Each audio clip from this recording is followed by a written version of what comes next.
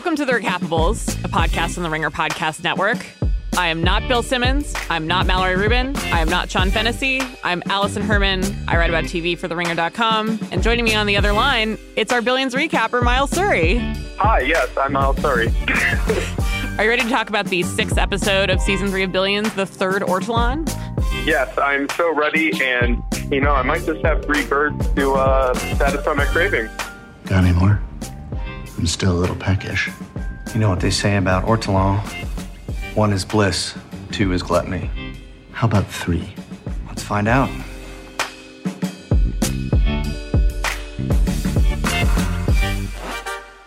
I actually realized while I was watching this episode, did you know the Eastern District of New York, the workplace of Brian Connerty and Oliver Dake, is mere steps from the Ringer New York offices? Is it really? Yeah, it's the Brooklyn location. So the Southern District is Manhattan. And then when Connerty complains in this episode about seeing it being sent out to the boonies, he means literally across the river to Brooklyn Heights, that noted slum. Oh, ouch. Well, maybe he's been reading the news about all these gigantic rats eating Chipotle burritos right next to our office, because that is pretty concerning. Yeah, this seems like a matter for the federal law enforcement's attention. I hope they'll direct their energies there once they've cleared this case out. So we're going to start with just a 42-second recap of the entire episode. I feel a little weird queuing myself up for this, but I'm about to start. Are you ready, Miles? Good luck. Okay. While Chuck tries to find a way to plant his ill-gotten toxin slide in the Axe household, Connerty is given a hard deadline to find evidence, preferably Axe's fixer Iceland, in a week, or he will grant Axe's motion to dismiss the entire case. But then Spiros throws a wrench in everybody's plans by discovering Wendy's ice juice short from the last season's finale and immediately handing over the evidence to Connerty before asking permission from Axe. Axe contemplates taking a plea and Chuck turning himself in, both to save the most important women in their lives. Everyone meets for a really tense summit in Axe's bachelor pad, where Chuck makes the fateful decision not to plant the slide and work with his worst enemy instead. A lot of stuff happening. Yeah, this is a big episode with developments, especially, they did sort of foreshadow Chuck and Axe maybe being on the same team. Wendy talking to Wags, I believe it was last week, when she was like, wish I could get these 2 in a room. And sure enough, there they are at the end of the episode at Axe's penthouse. And I guess they're sort of on the same side. I don't fully trust either of them to actually go through with this for very long. It's one of those developments, Wendy being the person who suddenly changes this enmity dynamic and causes them to think about someone, if not something, other than themselves, I think was one of those developments that feels inevitable in retrospect, but really shocking in the moment, which is why I think it was such a smart direction for the show to go in. But I was curious what you thought of the tone of the episode. This is definitely not one of the laugh line heavier installments of Billions we've gotten. Yeah, this episode was pretty weird. The first thing we see is in the episode is Axe and Wags in a candlelit room with napkins covered over their heads. And I honestly was not familiar with the eating practices of Ortolan at that point.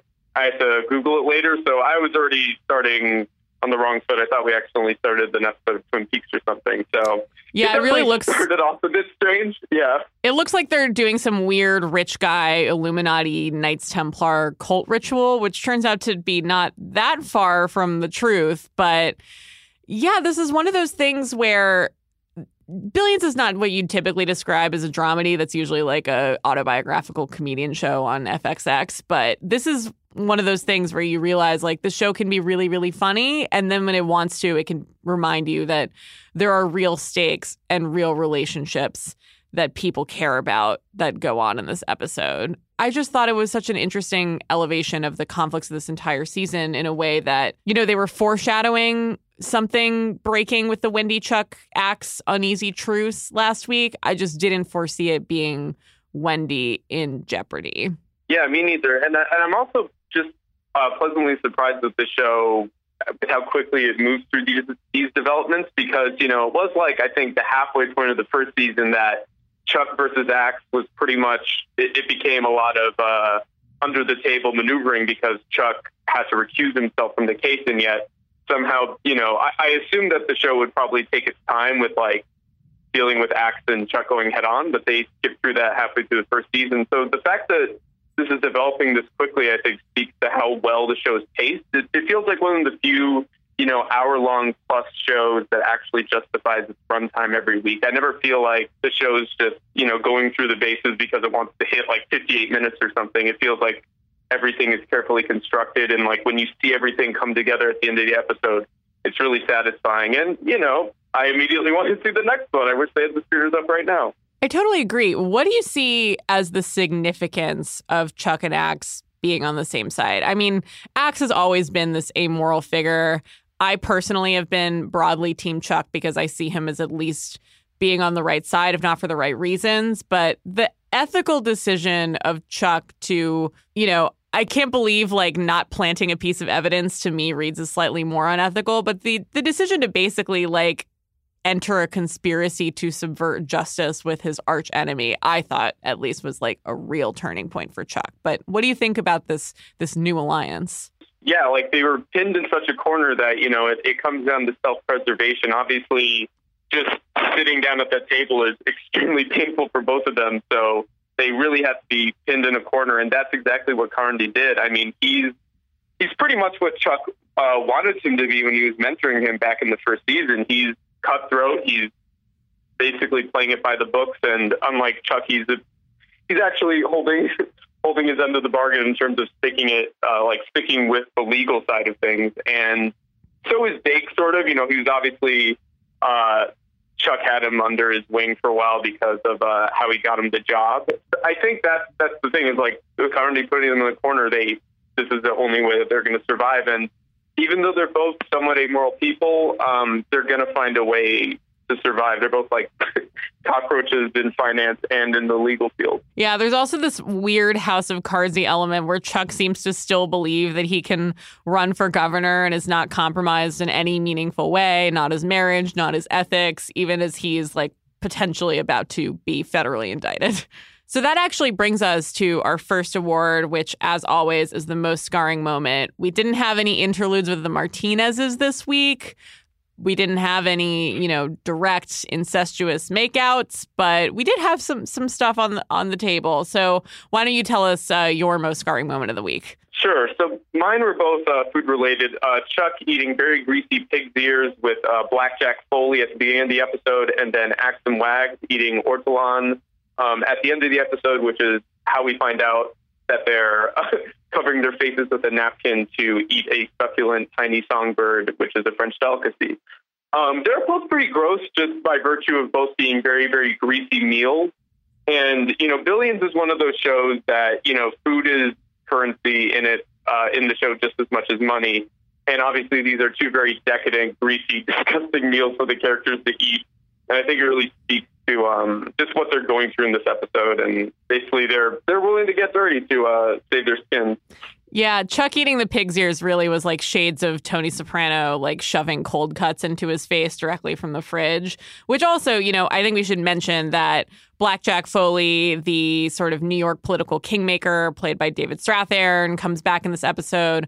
Were you able to recognize where they were eating with all the like weird toy pigs in the background? No, I wanted to look it up, but I never had a chance to. Did you recognize that place, or did you find enough to Google it? It felt like a really... I felt very called out on my lack of New York restaurant knowledge. I feel like I've been away for too long that I wasn't able to immediately identify. But, it is a nice reminder that this like gubernatorial run is something that that is still on Chuck's mind, that he is still working towards. We don't know how realistic of a goal that is. And we should also mention that when Axe and Wags are eating ortolan, they are not alone. They are with one of the better chef cameos, I would argue the best since David Chang. I was going to say, I actually did not recognize Wiley Dufresne, so that was news to me. Miles, you haven't watched enough Top Chef in your life. He's a staple judge. I have not. I mean, I never had... I live and die with Chop, but that's about it. I also thought it was a weird Wiley Dufresne's sort of... oeuvre is molecular gastronomy. He loves like mists and vapors and foams, and like weird, archaic, medieval bird eating rituals are not necessarily his wheelhouse. But I guess, when you're being paid that much money by two hedge fund bros, you'll do anything. So my most scarring moment was Chuck Sr. and Jr. have something of a reunion in this episode. Chuck thinks that he is going to jail. He thinks he's going to turn himself in so that his wife isn't liable for shorting ice juice. And he shows up on Senior's doorstep. Senior basically says, "What do you want?" in true, like, cranky old man fashion. And Junior just gives his dad this tender hug, which almost perfectly mirrors Senior showing up on Junior's doorstep and giving him this unexpected kiss. It's not like as directly scarring. It just mostly gave me a trauma flashback. And there's also something really weird about Paul Giamatti does a really good job of like taking on this little boy vulnerability whenever he's in his dad's vicinity or in Chuck Sr.'s vicinity. And it's just very uncomfortable to watch Chuck like put himself in that position. Yeah, it was also, I guess, all things considered, pleasantly surprising that Chuck Sr. didn't belittle his son in the moment. He seemed to really have some modicum of sympathy for him. When he lets him in the door and he gives him that hug, I think he realizes, oh, my son actually might be in trouble now, and it's not from my own doing, so maybe I should help him out a bit. Yeah, he's also weirdly like, okay, maybe you're going to jail, but we need to make sure Axe goes down too, which... yeah, he's just as in on this like blood feud as his son is. So we should probably move on to best quote. This was not the most quip-heavy episode, but it's a Billions episode, so there's a lot of, good hefty chunks of text. So what was your best quote of the episode? Oh, man, I would just, the entire scene with Judge DiJulio listening to Axe's case with Connerty and... Glenn Fleshler. We'll just call him Glenn Fleshler. Yep, that works. Yeah, Judge DiJulio, we should also note, is the judge who's presiding over this case because Chuck specifically made sure that Leonard Funt of You Got Funted fame recused himself. And so he is dramatically more favorable to Connerty relative to Axe, but he's still skeptical enough that he's willing to entertain the idea of dismissing this entire case on the grounds of lack of evidence. But while he is explaining this, he drops some real funk knowledge. Yeah, he does. It sort of reminded me of MSNBC's Ari Melber, where, if you watched like Last Week Tonight, they did like a compilation of all the times that he just randomly quotes rap lyrics on MSNBC. And that's exactly what I thought when it's like listening to DiJulio just randomly quote "Free Your Mind and Your Ass Will Follow" from George Clinton. And then ending that with, "In the case at bar, you can't take the funk. And as much as I want to dance to your tune, if the groove isn't bad enough, I'm just going to stand in place, and right now my feet aren't tapping," which I actually needed to pause the episode and just like give myself a moment to breathe after that. And I think that's probably one of my favorite quotes of the entire season, honestly. It's very belabored. I would also like to ask, I'm not a lawyer. I have my JD from Law & Order University. But is it really wise to like bring an entire federal case to trial when you don't have real evidence? Is that like, do you really investigate your thing while you have the charges pending? Don't you wait? I mean, I know there was sort of a extenuating circumstance with the ice juice trap that Chuck laid, but really bizarre case making decisions on the part of the Eastern District of New York, I thought. Yeah, especially since they aren't aware that Chuck was trying to hire a Congolese spy to plant that ice juice evidence in Chuck's penthouse, which obviously that doesn't come to fruition, but I was really curious to see how that would happen because those two security guys that Axe hired seemed pretty well equipped. I was not sure how exactly that was going to work, and I guess we'll never find out. Yeah, also more for the like Chuck is as much a dirtbag as Axe in many ways camp. It sounds like he was using this Congolese man's family's immigration status as very crude leverage to get him to help out. Just really, really not inspiring leadership there from someone who's supposed to be on the moral side of the angels, Yep, and honestly, if it wasn't for the Spiros Hail Mary, then Connerty wouldn't have a case at all. Ugh, Spiros. We will talk about him later, but for now, my favorite quote of the episode is from Dollar Bill recovering from a bad week last week. Does not seem like publicly fucking up Spiros' car really had any material consequence for either of them. They seem to be at this weird equilibrium. But, they're talking about whether or not the feds know anything, which is why Axe brought this motion to dismiss, so that they have to say what they know publicly in court and they can respond to it, basically to test whether Chuck has had time to plant the slide. Turns out he is not. Dollar Bill says he has a hunch also that he is not. He says, I'm right. I feel it in my nads. Wags takes the bait and asks, are they ever wrong? And he goes, senior year, senior frogs. Other than that, 100%. Usually Wags is the one dropping cryptic allusions to his hedonistic past with hookers and strippers and whatnot, and various substances. But I would like to know more about this interlude Dollar Bill had, probably somewhere in Cabo San Lucas. That's just like the implication I got. But I always love a good display of hedge fund douchebaggery. But while we are on the subject of good quotes and Spiros and how much he sucks, can you give us the pop culture reference of the week? Not a lot of them, but I thought, quality over quantity here. Yeah, definitely. So when Spiros goes to Axe's office to talk about an idea he had where because Wendy shorts on the Ice Juice IPO right before the stock craters and, he gets a boatload of money from it, he suggests that they basically have Wendy take the fall so that Axe doesn't have any legal ramifications hit him. And after Axe says, quote, if this was the 4x100 relay, you would be disqualified from sniffing glue on the team bus because Spiros makes an allusion that he's passing him the baton for their hypothetical relay.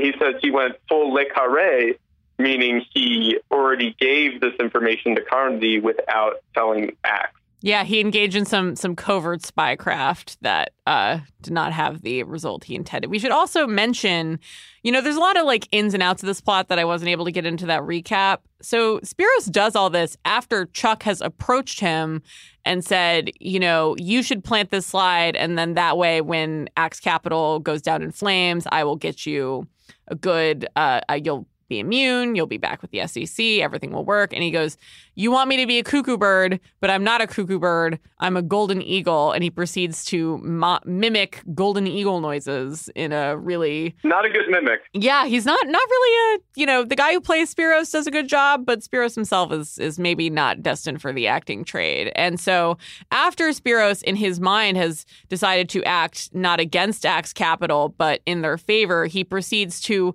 totally fuck everyone at Axe Capital through his own arrogance and stupidity. So just real bad week for Ari Spiros, which I'm sure we will revisit in a few minutes. But for now, we'll move on to the MVP of the episode. Tough episode for a lot of people. Kind of hard to decide who comes out here the best because everyone's in a real compromised position by the end. But who's your MVP? So my MVP is Wendy, and I'm sorry, I just saw Infinity War last night, so the Avengers are still fresh on my mind. But, Wendy made me really think of Nick Fury, just getting a team of people who don't really get along together, in this case, Axe and Chuck. And just getting them in the same room was a huge accomplishment in and of itself. And I just love that the little dynamic between Chuck and Axe, like when she asks them both to sit, Chuck does it immediately, and Axe comments that he's basically obeying like a dog. And I swear to God, Paul Giamatti snarls like a pit bull in that moment. And it's one of the funniest things the show's ever done. It's really absurd. I would also like to add that Wendy is not a character who really sounds like she should be swearing with quite the profligacy of every other character on this show. So every time she drops a fucking, she always does that weird enunciation. But she has a good quote this week about you two. I don't have time for your puerile bullshit because you two at your absolute fucking worst win at each other like a couple of pit bulls. And it's really like an audience member or the writer's room showing that they are, either voicing their frustration with the characters and also showing that they are aware of what an insane and stupid dick swinging contest this all is, which I think is what Billions really needs to do to really work as a show, is to show that they are in on the joke.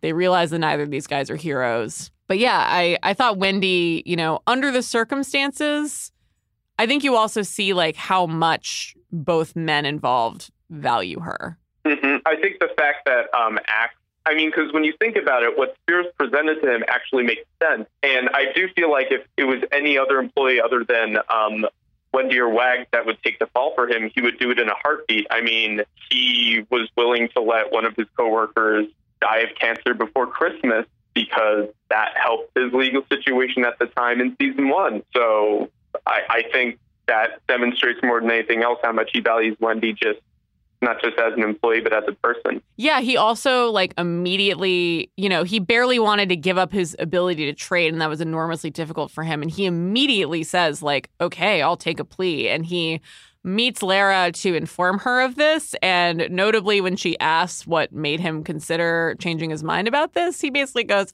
no reason. Doesn't matter. So he still values her more than any other woman in his life, including the mother of his children. So I think that really speaks to what Wendy has been able to accomplish there. So my MVP is actually a much more minor player in the episode, again, because I don't think the main action really produced any real winners. But one of the nice little side plots that we didn't necessarily get a lot of, but just the right amount of, was Taylor and Oscar's Silicon Valley hookup has become a long-distance relationship, which I did not even dare to hope for last week. I just thought that was going to be like a one-time deal. But Mike Birbiglia is back. He is FaceTiming Taylor from their respective meditation rooms. And Taylor is attempting to build a quant algorithm. They are not allowed to be party to the sort of high-level legal negotiations. So they're just focusing on being good at their job, which they are. And Mike Birbiglia's character, Oscar Longstrat, is just an unfailingly supportive romantic partner. He sends flowers that He brought snacks. He brought snacks. And he also sent flowers that are coded after the Fibonacci sequence, which is just such a gloriously nerdy gift from two people whose first date was at a Netrunner tournament. And he also shows up, and Taylor basically was like, oh, yeah, like, so you want to help? And he goes, no, I'm just here to keep you company. I know you don't need help, which I just, I take what I can get in the Billions universe. I didn't even dare to hope for like anything resembling a mutually supportive, healthy relationship. I'm just overjoyed. This is great. So my MVP is Taylor. Unfortunately, I'm still a bit skeptical about Oscar. Oh, no. Because I like him, but I just don't trust any relationship to be healthy for even a short period of time in Billions. Like, I was thinking the other week that Connerty might have the healthiest relationship before Taylor and Oscar hooked up, and he was fantasizing about sending X to jail mid-coitus. Occasionally, he even admits. So I do wonder if, and again, I just wildly speculating here, but what if he takes Taylor's algorithm and tries to profit off of it for himself? You're really hurting. I mean, I think you have definitely internalized the lessons of Billions better than I have, which is that everyone is out for themselves. Don't trust anybody. Self-interest is the most reliable motivation. But, for now, I'm just enjoying this for Taylor. They really deserve.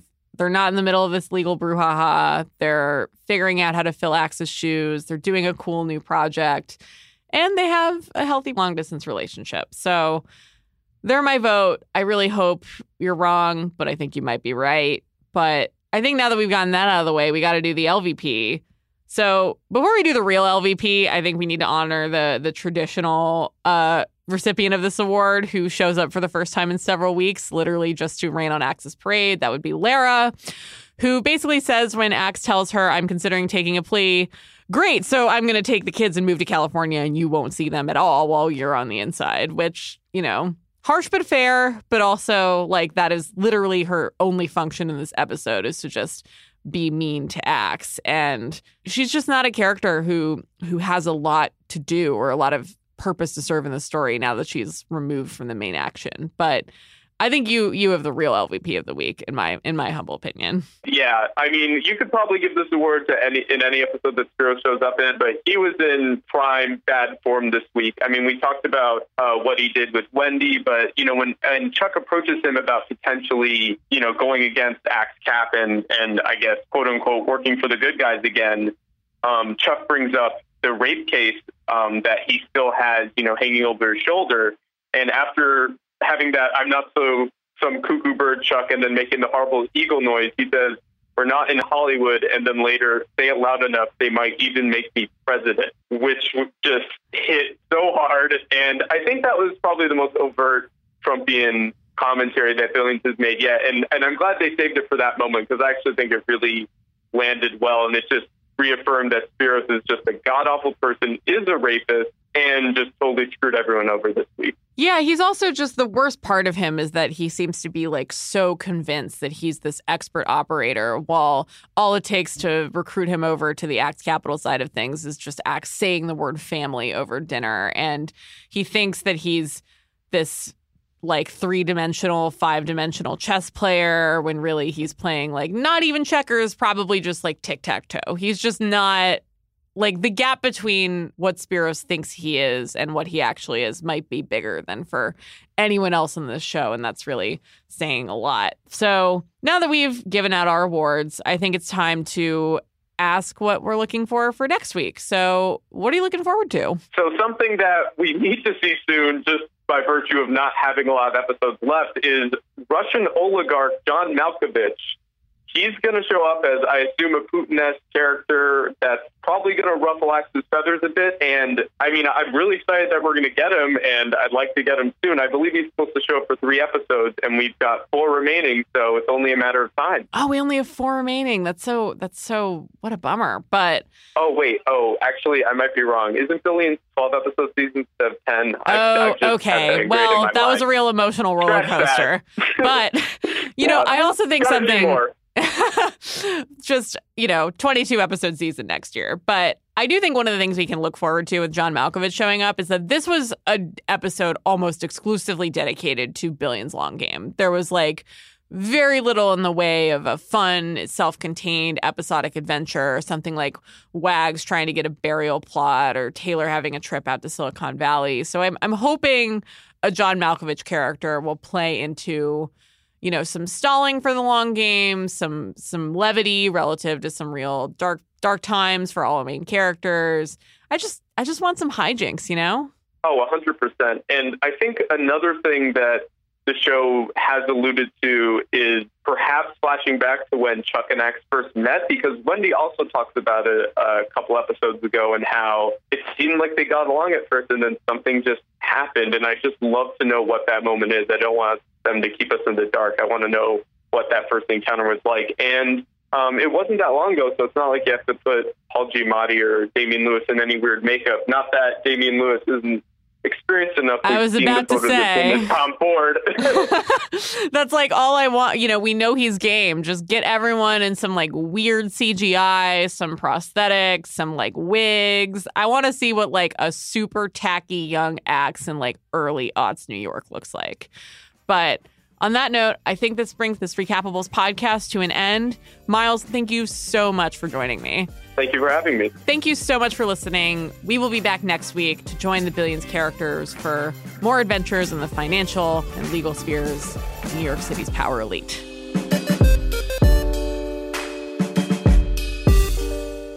Our theme song was made by our friends at Songfinch.com. Check out Songfinch to turn your stories, memories, and feelings into a one-of-a-kind song by professional musicians. It makes the perfect gift for any occasion. Songfinch.com.